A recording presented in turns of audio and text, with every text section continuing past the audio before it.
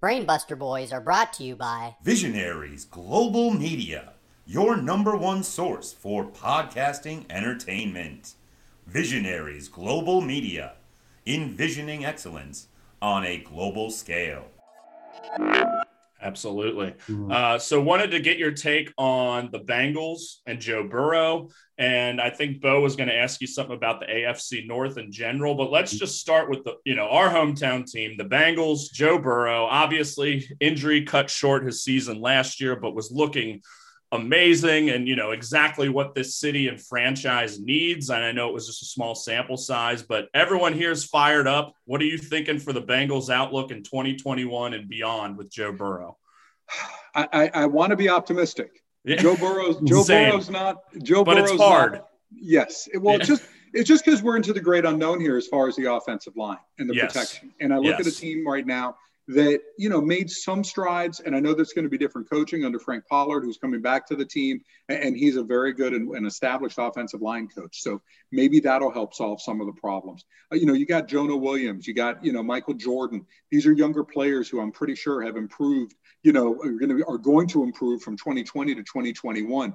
Riley Reef comes on board at the right tackle position. I know he's now in his 30s, but should be solid enough there. I think, the depth issues concern me a little bit. When it comes to this, if something were to happen at right tackle, I don't know how the Bengals or left tackle. Yeah. I don't know how the Bengals address that. I really don't. I think their depth right now is pretty horrible. That concerns me. Lou Anarumo has a lot to prove as a defensive coordinator.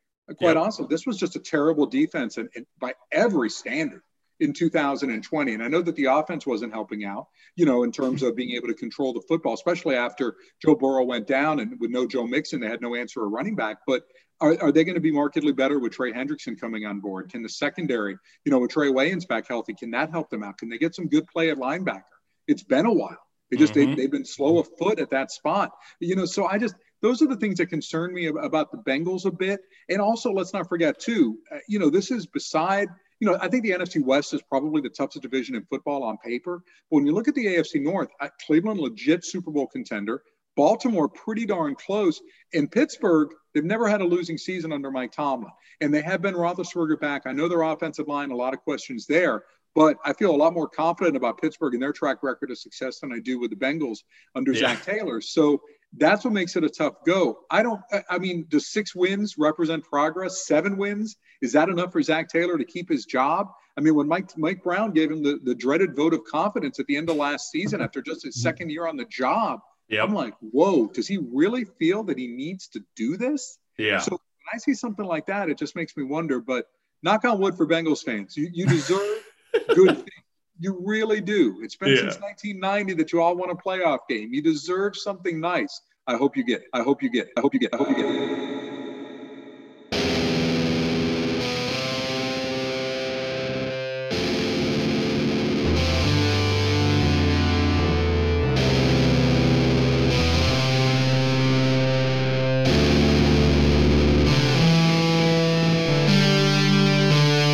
You ready? Let's do it.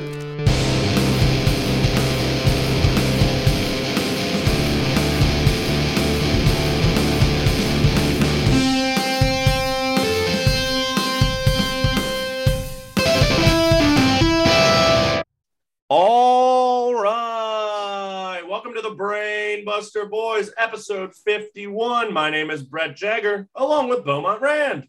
Who are they? Who are they? Who are they? Which actually is a long version of saying who. Day. Bay. The Bengals are going to the fucking Super Bowl. Say it now. The Bengals are going to the Super Bowl. And I think one thing to just kind of kick this off is I think we both laughed at some point. You just muted yourself. He gets so excited he mutes himself in an episode that we're not going to edit. Yeah, and it was just a very bizarre, kind of watching or just reaction to that. Because with Louisville, whenever the other big sports celebration I had when Louisville basketball won the national championship in 2013, it was all very expected. Yes. In Louisville basketball, I had this tradition of winning, and the Bengals obviously not. And they were the number 1 overall seed that year. Yeah. You knew it. Yeah. But like, this is coming off 2 seasons of a combined 6-25-1. And everyone wanted to fire the coach, fire the defensive coordinator. And we're headed to the fucking not Super fire Bowl. That guy at all. Our man, Lou Anarumo does his beautiful mind Goodwill Hunting routine at halftime and somehow shuts down Patrick Mahomes and the Chiefs, and the Bengals win 27-24, and we're going to the fucking Super Bowl. Like it still hasn't set in.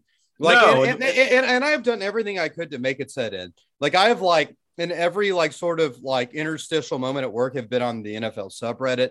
Yeah, like I've even, one of my favorite things is I've gone on all of our divisional opponent subreddits, and they are so fucking pissed. Especially, you want to know who's the most pissed? Guess which team subreddit is the most pissed in the AFC North? The Browns. The Ravens.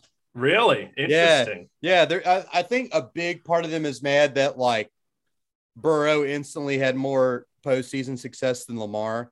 But like they are more like, I think the Browns more so like feel for us, even though I feel like the Browns. Well, I figured you were trying to throw me off there, so that's why I said Browns. Yeah. Well, and Browns are like, you know, like I think they hope they would be what we are now. For sure. You know, well, it's like Marvez said, and we've brought it up a few times, the changing of the guard, or so he and many people thought last year in the AFC North, but it happened this year, baby. And the Bengals, and I mean, we call it Marvez Stradamus. Yeah.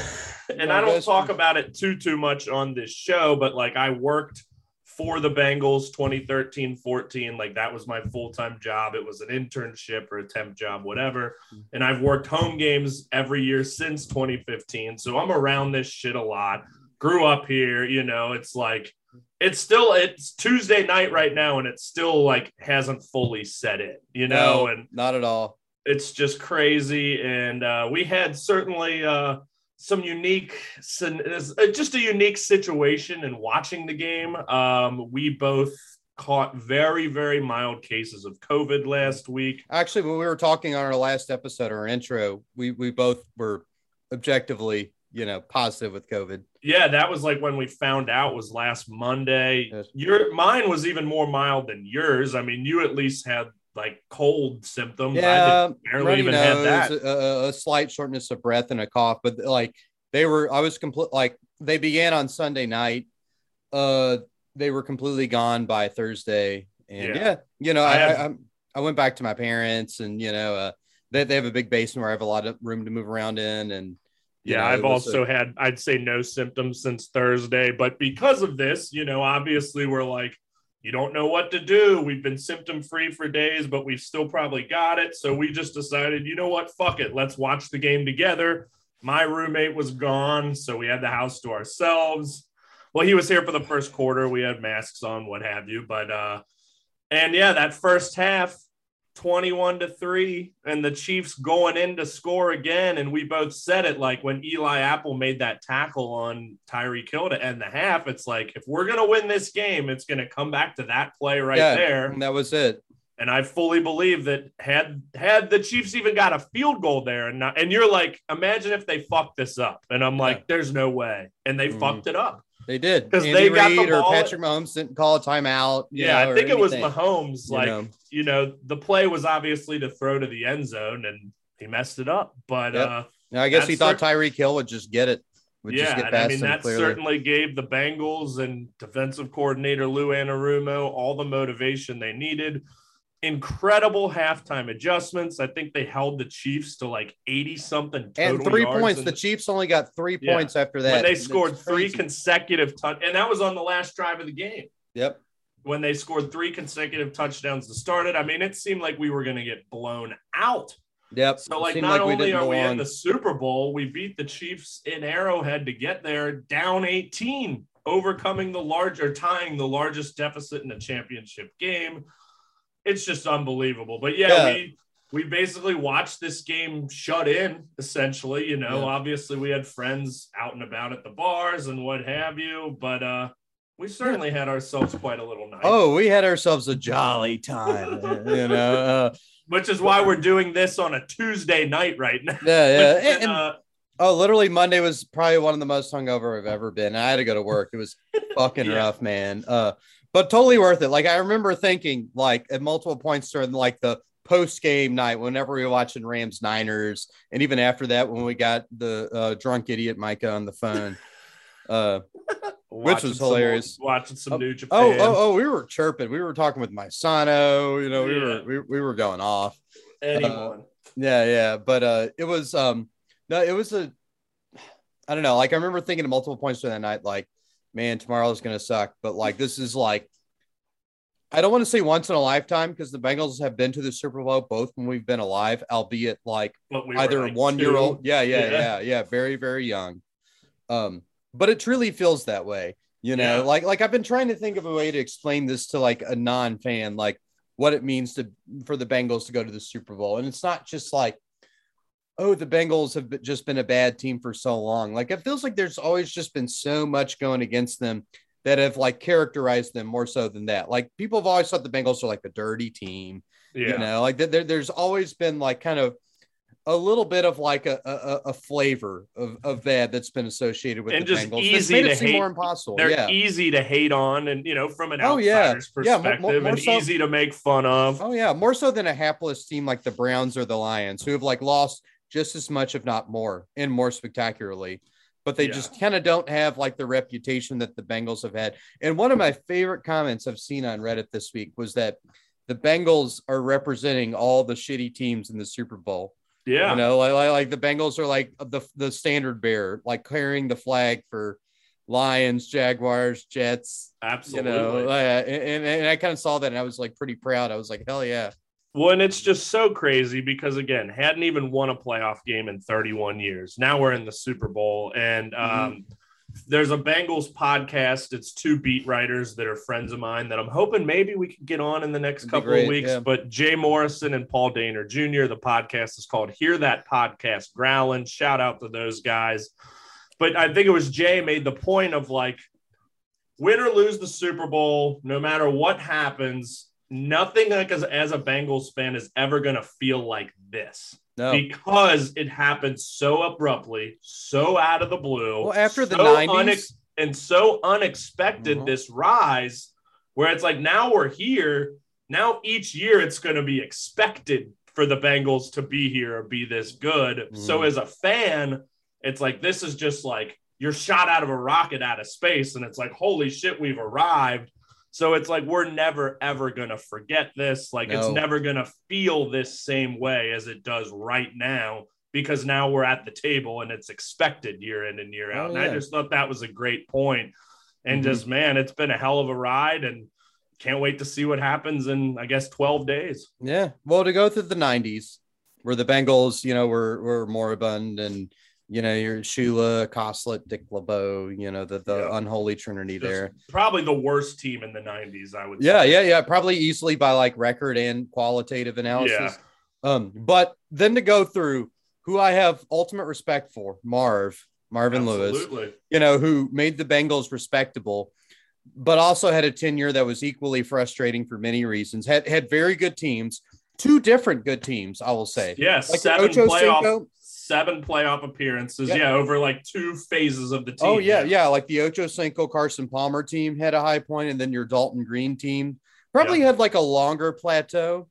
Yeah. But like to go through all that and to get here, it's just been like, I don't know, it's breathtaking. Yeah, and I mean, people forget the Dalton teams made the playoffs 5 consecutive years. Yep. 2011 through 15, they were in the playoffs every year, but didn't win a game. Nope.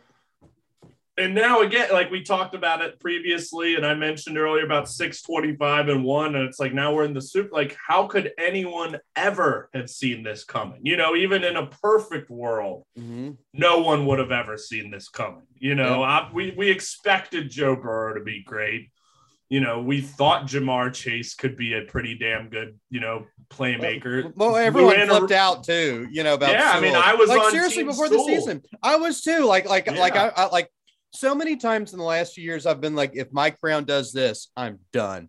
Like if Mike Brown drafts, what's his name? Chase Young, another Chase. Yeah. Over Joe Burrow. Like we entertained that thought.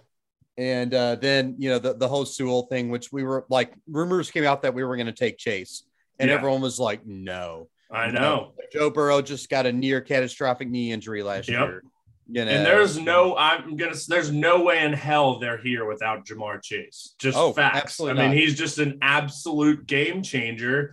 And I mean, the Chiefs held him in check this past game, but he still got the touchdown. And let's not forget what he did against them in week 17, shredding them for 266 yards. And he made that long play against the Titans, which led to the first score. Like, yeah, he's just unbelievable. And I don't think Penei Sewell, no disrespect to him. I think he had a good season too for Detroit. Yeah, I don't think he's getting us to the Super Bowl. No.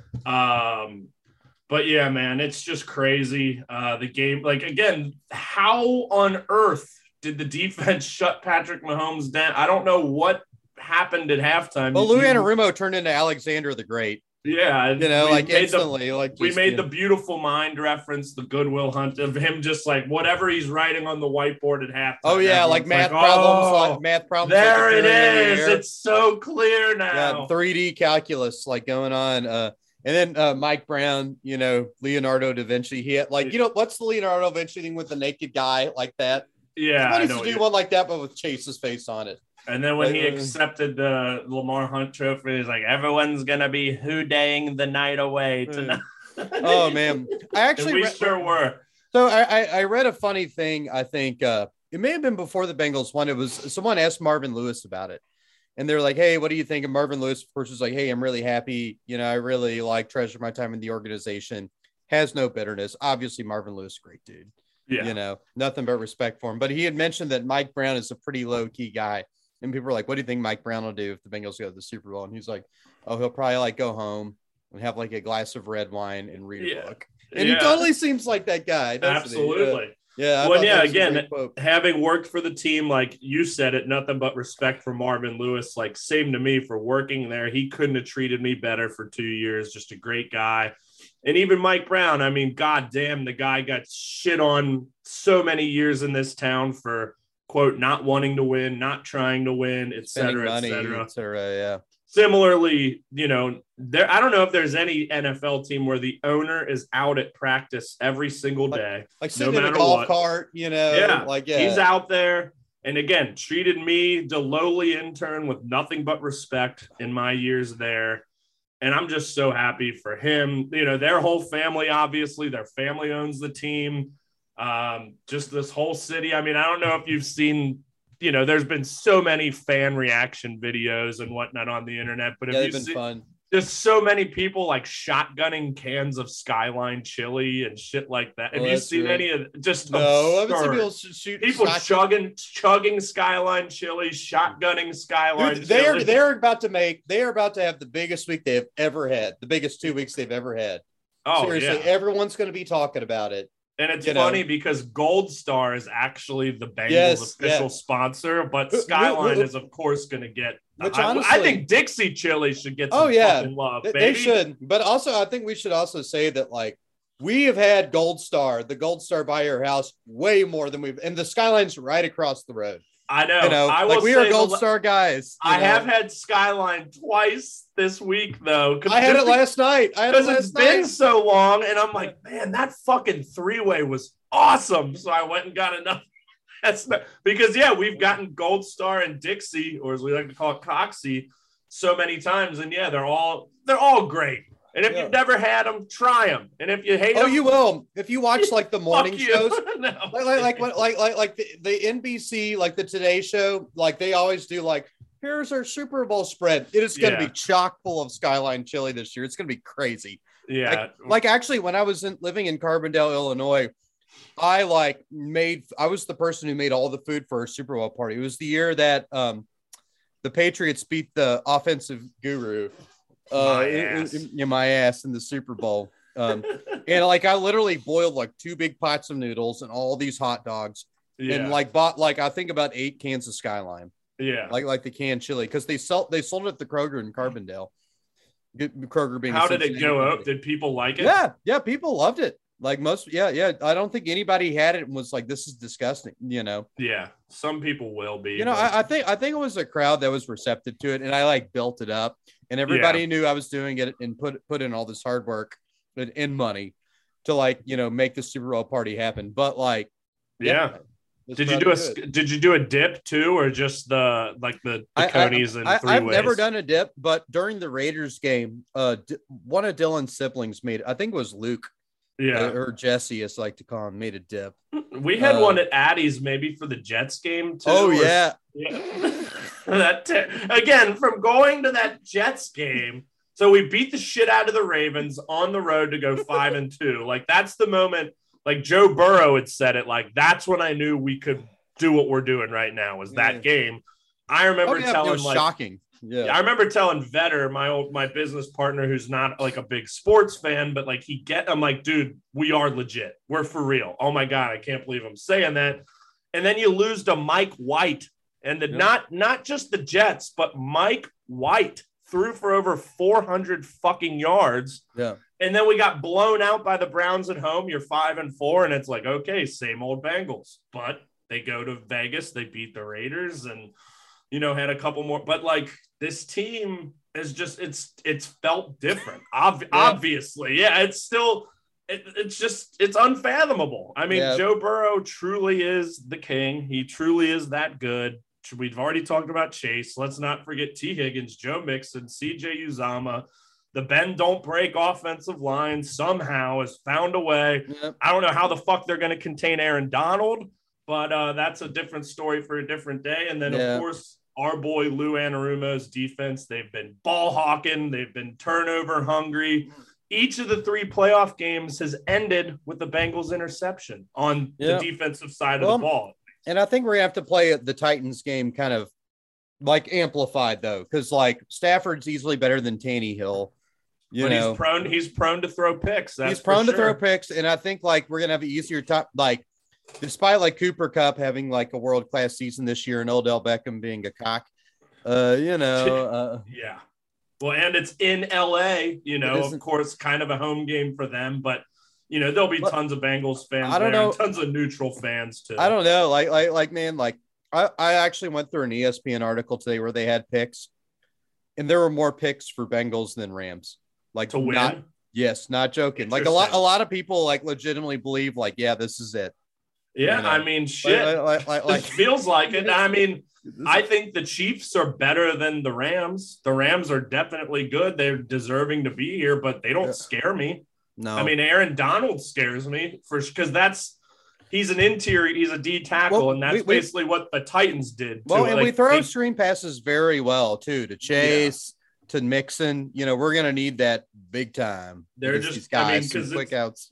It's a similar defensive scheme as the Titans have. So, and they cut us up for 9 sacks, but yeah, it's just crazy. I remember the moment, again, when we got that pick. Well, first off, we lose the coin toss in overtime. Oh, and the Chiefs celebrated like they won the fucking game. Yeah, it was against the Bills, and the Bills game memories come up. Yeah, and it was just I don't know, Patrick Mahomes is not a I don't know, an easy person to like, but these last 2 games, whenever he's celebrated after winning that toss, I've been fuck you. Well, and of course his fucking dumbass brother and his wife too. Yeah, everybody hates they them. Both stink. Well, yeah, I actually read the bevy of articles about. Have you read kind of all the? I read 1 or 2. Yeah. No, I clicked around.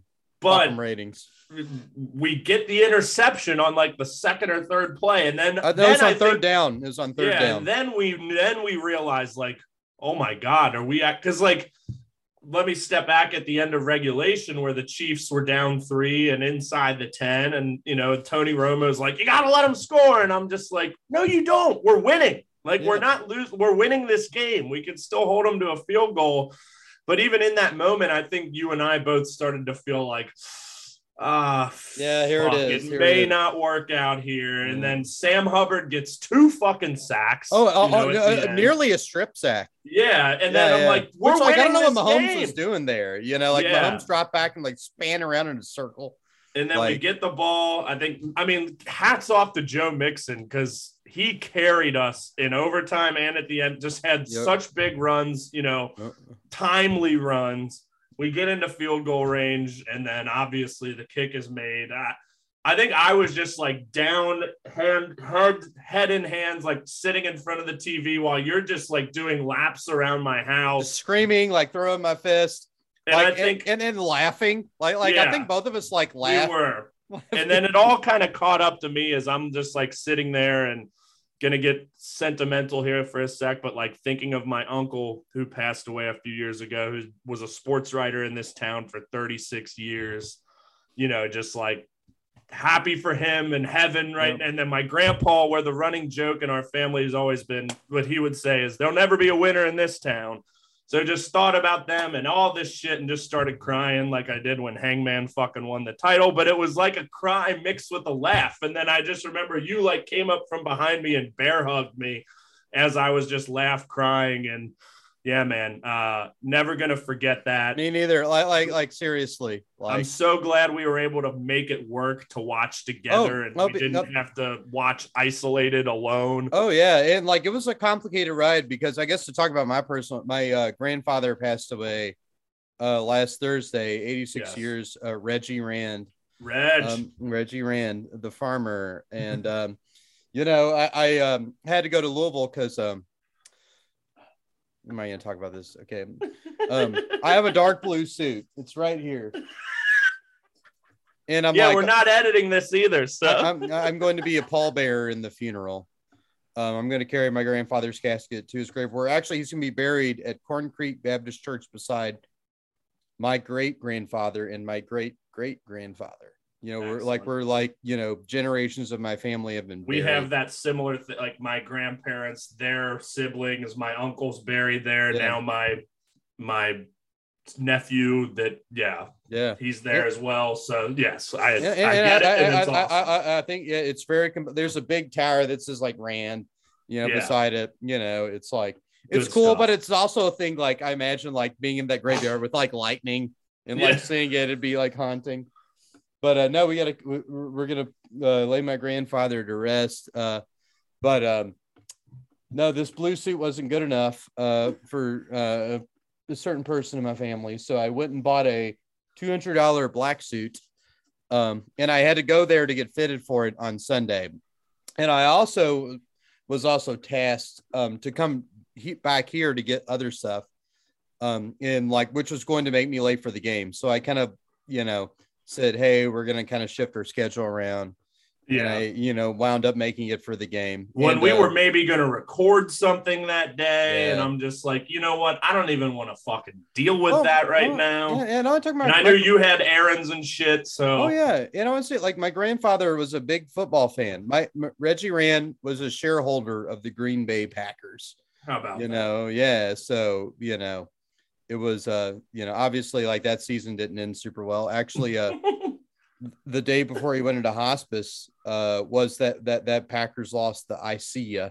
Yeah. Lost. But we saw lots of Bengals on Sunday though. I see ya.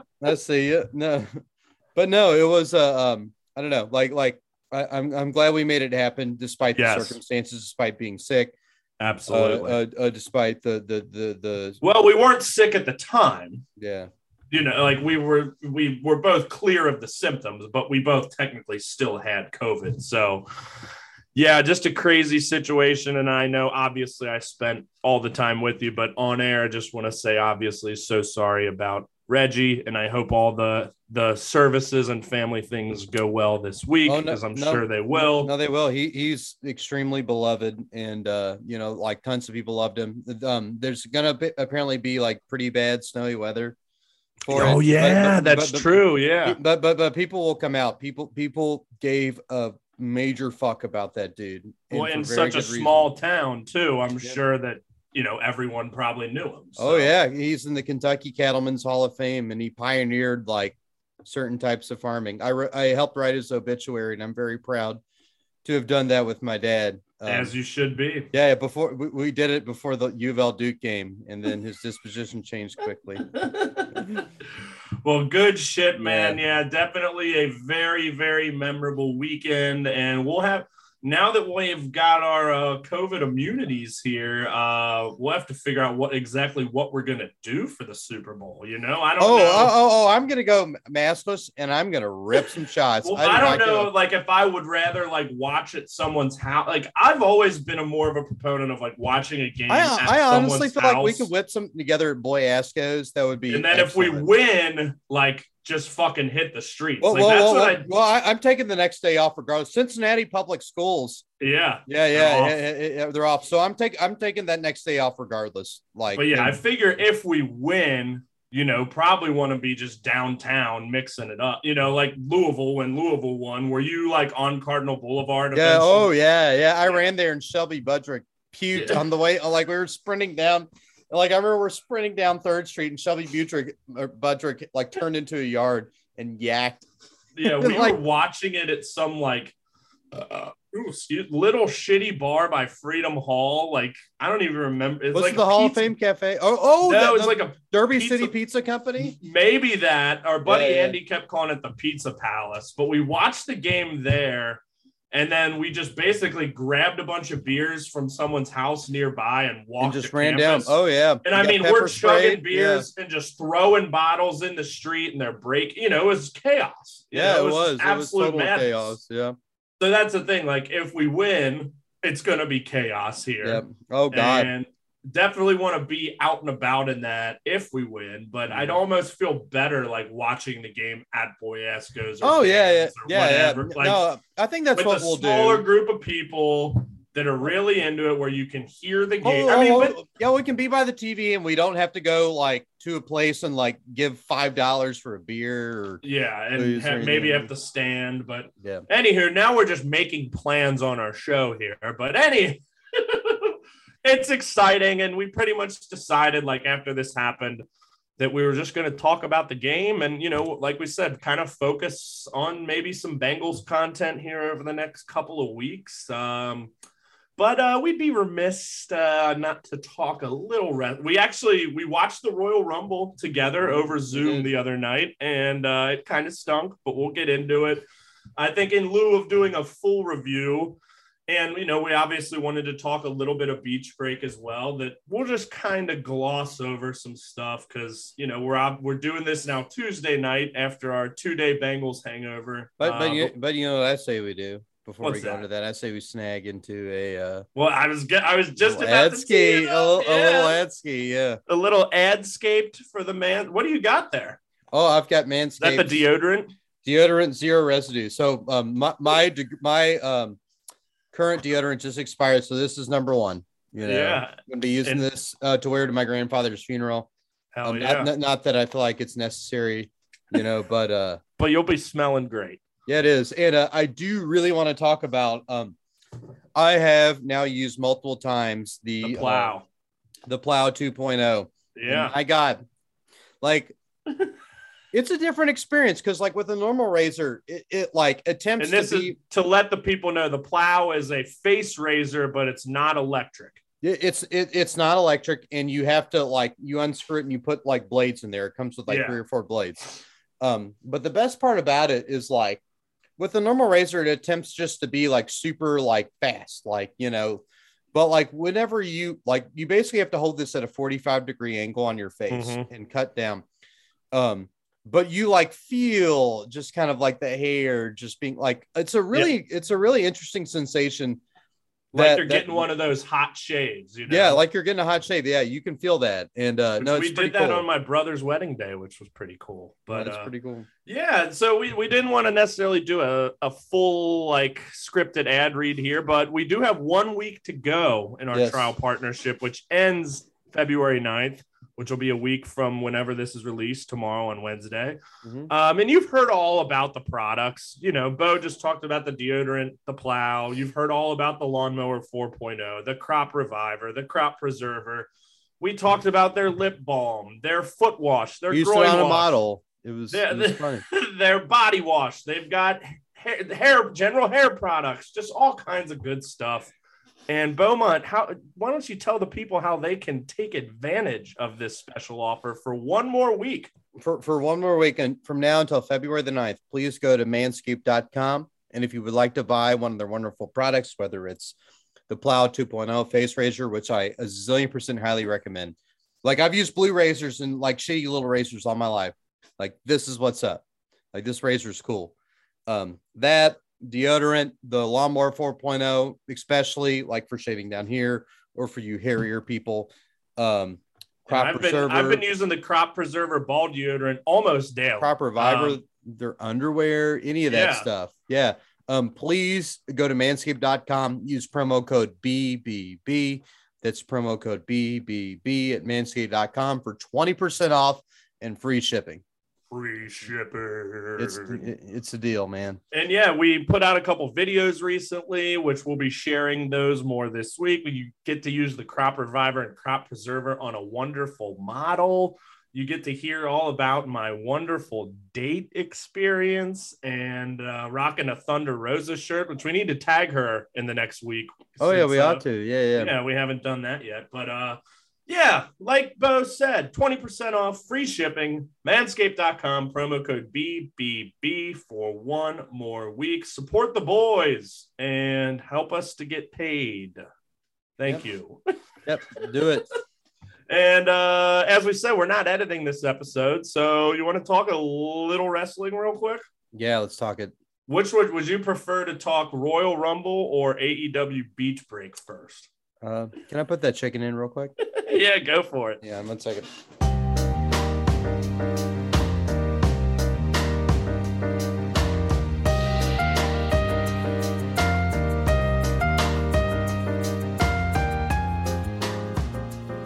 Let's talk a little Royal Rumble real quick. Yeah. The show that many WWE casual fans tune into, just maybe hoping that they can convince them to stick around. And boy, our buddy Vince just really did a shitty job with that. Yeah, like I think like I've heard like many comments, like particularly with the men's Royal Rumble. Oh, it sucked. Yeah. It's one of the worst I've ever seen. Yeah. And I generally like had a good time watching the show because like whenever you're watching wrestling with friends, it's always a good time regardless. I think, it's like, even if it's shitty, we can shit on it. And we are on a Zoom with me, you, and our buddy Luke. Yeah. And I thought the women's Rumble was pretty solid. I mean, it wasn't incredible, but it was good. It was watchable. You had a ton of old timers come back. I liked Ivory getting on the microphone and just getting immediately tossed out. Yeah. I predicted the Rousey win, so I put a little feather in my cap for that. But it was entertaining. Mm-hmm. But by the time the men's came around and when Lesnar lost, go ahead. Oh, yeah. Well, I think like for a lot of WWE fans, like this being explained to me because like, I aborted like following WWE stories ever since we went to Atlanta. Since we were contractually obligated. All willy-nilly, yeah. Vince that bastard Turner take us back. Yes. But like that Roman and Seth Rollins match ending in the DQ, like it needed your like context for me to be like, okay, now I get it. But like for like someone who hasn't been following that story, that like it would be a massive WTF, just like what is this stupid shit? Yeah. And I didn't now I get it. Like you get it with context, but you have to have context, Yeah, well, and the context should be that, hey, this is going to be building towards a bigger story. Yeah. But now we know it's going to be Lesnar Reigns at WrestleMania. So where does Seth Rollins fit in here getting screwed? Nowhere. Yeah. Unless they're ultimately building to like Reigns losing the belt to Rollins at SummerSlam. But like in a nutshell, that finish didn't agitate me as it did a lot of people, it seems, on Twitter. Like it's a unique finish. It's not something you see often where the guy gets DQ'd for not letting go of a hold. But what I did think was a big fucking geek was, Rollins' arm was dangling, he's getting choked out and the ref does the classic, like puts his arm up. Yeah. And he literally put it in like, it's almost like referee Charles Robinson grabbed Rollins' arm and forced it onto the rope for the rope break. Like it just looked, the execution of it was so poor. Yeah. But, you know, that finish I like because it's unique, but it's like, this isn't exactly how you want to open this show that has a ton of eyeballs on it, which likely isn't. There's not going to be a resolution till well after WrestleMania to this specific story, I gather. You know, it's not like they're giving Rollins the belt before then. Like, it's already been determined Lesnar's fighting Roman. But and then in the WWE Championship match, you had Reigns interfere to help Lashley win or to screw Lesnar. It's like you're going to have a fuck finish in your two biggest matches. And then the men's rumble, which the belt turned then, right? Like, correct. But it's like it was interference by Reigns because the ref was down. It's like just not clean, just so much shenanigans. And then in the men's rumble, it's like, I remember I said it like halfway through. I'm like, it just feels like Lesnar's coming in at 30 and winning this thing. Yeah. And what happens? Lesnar comes in at 30 and wins the damn thing. Man. And I'd be remiss on like the women's rumble was way better. Yeah, it was. And not to say that it was like incredible, but it was serviceable and watchable and entertaining. Yeah. When your highlights, you knew what was going on. Like you knew like when the legends came in, like had an idea of like who they were, what they were going to do. Yeah. You know, like it wasn't just backloaded. When your highlights are Rick Boogs and Otis, you got a problem here. Yeah. And, you know, even with the finish of Lesnar and McIntyre, and there's a lot of history there, it's like, can't you let them go at it for 30 seconds? Yeah. Nope. Lesnar just dumps him over, and that's it. Shane McMahon's in your final three. He threw out Kevin Owens. Yeah. I don't even remember who got Big E out, but he got jobbed. AJ Styles gets thrown out by Madcap Moss. Whatever that sneeze was, I'll take as your retort. Yeah. But and it's just like there were no surprises. You know, there's the whole Mickie James came in as the Impact champ. So rumors are swirling. Will there be a Forbidden Door entry? Nope, none of that. Not even a glimmer of a surprise. And the people that you wanted to do well got fucking jobbed out. Yep. You got anything to add? No, other than like, I don't know, like I remember at that point, it just kind of seemed like, you know, we were like kind of with the show for a little bit. And then at that point, you know, I was just sort of like drunk and just like WTF. Yeah, it's just, and I've watched a lot of Rumbles. I watch a lot of Rumbles every January. 'Tis the season. I've seen them all. I've seen them, most of them, if not all of them, multiple times. And I'd say this is definitely a bottom 3 to 5, maybe bottom 3 Rumble ever. Just to get like, there was no unpredictability. There was no even exciting like stories within the match that I can even remember that was compelling. And it's just like, Marcus from fucking World Elite Pod, when I did the thing with Front Face Lock, said was 2003 the most like mid-card and undercard Rumble ever, which I didn't agree with, but I get it. But like this one, it just felt like it was mid-carder after mid-carder after mid-carder after mid-carder coming in the entire middle. And it's just like, there's nothing exciting going on here. And it just felt telegraphed that Lesnar was going to win, and he did. It's just, especially when they come in at 30. Like, how many times have they done like they come in at 30 and they win? Yeah, I bet it's probably happened like 5 times. Yeah, so like I guess ultimately rare when in the larger scheme of things. And I didn't, you know, we wanted to watch the show and review the show because I fucking love Royal Rumbles and they're usually pretty good, but it wasn't. And that's just a reminder of why I don't watch WWE week in, week out, and why I just kind of pick my spots. And when one of the best matches of the night was the one that no one gave a shit about, and that was the It Couple versus the Grit Couple, which was Edge and Beth Phoenix against Miz and Maurice. Again, you got a bit of a problem. Although I will say Maurice stole the show. Oh, Dios mío. She just looked amazing. Yeah, she's a babe. In that skimpy whatever she was wearing there, and boy, she looked great. But Yeah, I mean, I thought the Rollins Reigns match was a good match. I enjoyed it. You know, even the ending didn't piss me off that bad. But still, there was like focus story, and you knew what was going on. And it didn't piss me off. And the rest of the match it was just flailing around. The rest of the pay-per-view, I feel like, it was a gradual progression to like flailing around, not knowing what's going on. Yeah, it definitely got worse. Like after the women's rumble, it just kind of fell off a cliff. Like I thought the Lashley Lesnar match was not very good. It was just the same old formula of suplex, suplex, suplex, suplex, and then Reigns comes out. It's like these are two legit MMA guys. Couldn't you make this more of like an actual fight than just the same damn formula you've done with Lesnar for the last 7 years? For real. And it's just, I know people are loving this run Brock Lesnar's on. Like, you know, say it's some of the best shit he's done from like a character standpoint, and that's all well and good.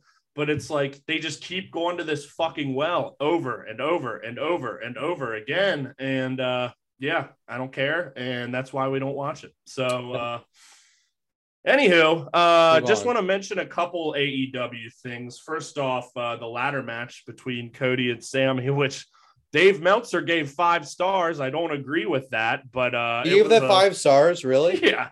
I think Azar and I both said it at like 4.25. Like it was awesome. I had a ton of fun watching it, but it was far from perfect. Sammy definitely needs to sell a little better. He'd be much better as a heel. I'm surprised he won. But that cutter spot is one of the best things I've ever seen in a ladder match ever. And I mean, they certainly did some big spots there. Didn't necessarily care for Fuego running out. I just thought that was Fuego's a little shrimpy. I like him a lot, but he's kind of a shrimp, isn't he? Yeah. It was just unnecessary, but I presume you enjoyed the match though, right? Oh yeah, I did. It definitely had like kind of the epicness. Especially the second half of it. The second half of it, obviously, when they were pulling out all the big moves, it was it wasn't like when I think about the ladder matches we saw next, he was a lot of slamming people with ladders and like using them as weapons, but this was like jumping off of the ladders. Correct. It was still like a very bodily corporeal thing, and I respected that and appreciated that way more than like simply like smacking people in the face with the they didn't use it as a weapon much, which I'm glad, because like that's like, you know, next like what's always overdone. Yeah, no, it was tight. Real quick, want to talk all the MJF and Punk stuff was amazing. We've got the match next week, apparently. Maybe. Yeah, but do you think this match? So I guess let's just treat this as a little more of a preview. Do you think this match is actually going to happen tomorrow? I don't know. I want to say probably not, because I think that's like got the, you know, better odds of maybe being right, because it's just like I don't think so, or or there's going to be like a real bullshit kind of finish. Yeah, or MJF will cheat to win. Like I have a feeling they're going to have this match at Revolution. I mean, you would think. But is it kind of a first time, or do they have a match here where MJF cheats? Someone mentioned on Twitter, like bringing in that MJF brings in some jobber with the initials MJF, which I think would be great. You know, it's like, yeah, I said you'd get a match with MJF, and here's MJF. Yeah. You know, like I thought that would be pretty good. But yeah, I feel like something is afoot here for this match, and it's certainly not going to be clean. You're right. And something will happen which leads it to Revolution. The game in and of itself may be the thing that's afoot.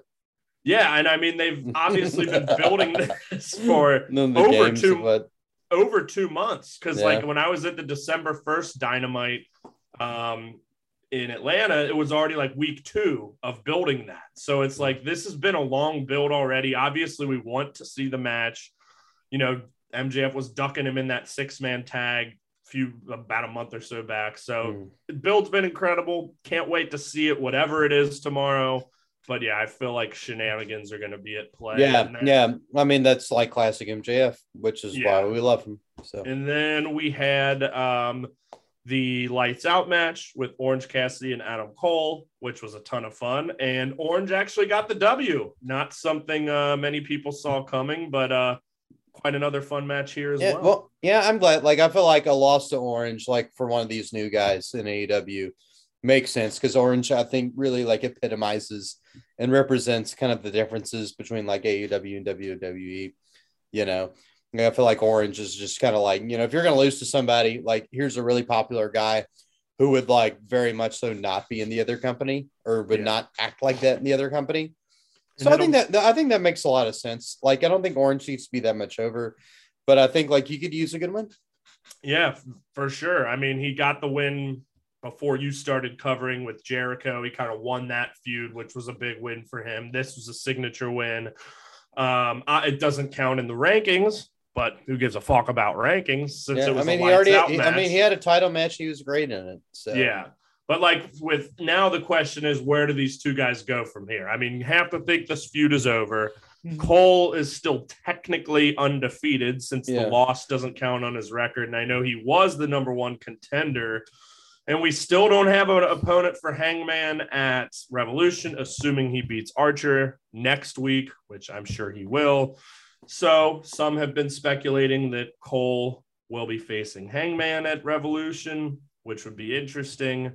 I hope Orange gets somewhat of a push from that. I could see them also going like a big, you know, match with the Elite and the Best Friends, kind of how they did with the Elite and Jurassic Express and Christian at the last paper, because like they've now mixed Britt into this story. You've got the Red Dragon guys, Fish and O'Reilly. They have that and Chris Statlander. Yeah. And then like Rocky Romero's been around, Trent, you know, so they could, and those two sides have been embroiled, but you could kind of go, you know, I don't know where they're going to go with it, but hopefully Orange gets a little bit of a push out of this. You know, it's, you know, all the marks on Twitter, all the big WWE fans are saying like, oh my God, they're burying Adam Cole. It's like, no, they're not. He's been on TV every week. This was his first loss. It technically doesn't even count. Let's just calm down. And we also got the debut of Danhausen, which I know, like, even me, I wasn't super familiar with him. Obviously, I'm well aware of who he was. I've never actually seen him wrestle. He's all over social media, and I know people fucking love him. So I sent you a couple videos that I found on him that I found to be quite interesting. Yeah, I mean, great character. And just kind of excited to see what he can add to the fold here. And people fucking love this guy. Me too. Yeah, no, yeah, he seems like he's got like a lot of like, anytime I get on Twitter, there's all kinds of like images and, you know, stuff like that for him, you know, like seems like he has like a very big sort of like iconography or like thing, you know, definitely more of like a comedy character that like, I know Tom had mentioned like he's not the best wrestler in the world, but he's got that iconography is a good, like people care about him and he's very, very unique. There's images and there's things associated with him that aren't like winning in the ring. Yeah, and one of the things he mentioned in that video is like that he likes to collect teeth. So, and he's already obviously with Cole here, so I'm wondering, can he mix something up with Britt Baker and maybe go to her dentist office and get some teeth? Oh yeah, no, that sounds like pretty apt. I would say for damn sure. But let's wrap this baby up. We just wanted to make sure we still got something out this week. Mostly wanted to talk Bengals, but at least hit on these other shows. Anything you want to add before we close her up? What a breathtaking week it has been. Like I'll never forget this week for, you know, I would say like the ups and downs. Yeah, I mean, you've certainly had those, no doubt. Yeah. But like, you know, it's been I'll definitely never forget it. Like coming home today, like felt like or a day ago, felt like really weird because I had been at my parents' house for probably the longest I've ever been at my parents' house since I moved out from them. And like coming back home and like sleeping in this bed, like was just, you know, first time in over a week, right? Yeah. Like I felt it. Yeah. And you know, like I'll never forget this week. And I think ultimately when push comes to shove, that will be a good thing. Yeah. I mean, we had COVID when the Bengals fucking made the Super Bowl, even though we were pretty much over it. But yeah, that whole week prior, you had the family stuff as well. Yeah, just crazy, crazy stuff. Well, hey, hopefully in fucking 12 days, we'll have another celebration here. And even if not, I mean, what a fucking season it's been. What a ride it's been. And, you know, we're never going to forget this whole ride, you know, that whole month of January and into February. It's crazy. It's unbelievable. It's unreal. Yes. Yeah, it completely is. And like, oh my God, like, can't wait until like the next day, you know, like each day, like leading up to it is sort of like a whole new animal. And I know it sucks that we have to wait over a week. Like it's 12 days before the game. That's like, No, I ain't watching the Pro Bowl. That's not going to whet my appetite at all. I ain't watching the fucking Pro Bowl. Oh no. All right. Well, good shit. Who day, baby? Who day, baby? Bye. I need to tell you something about Micah.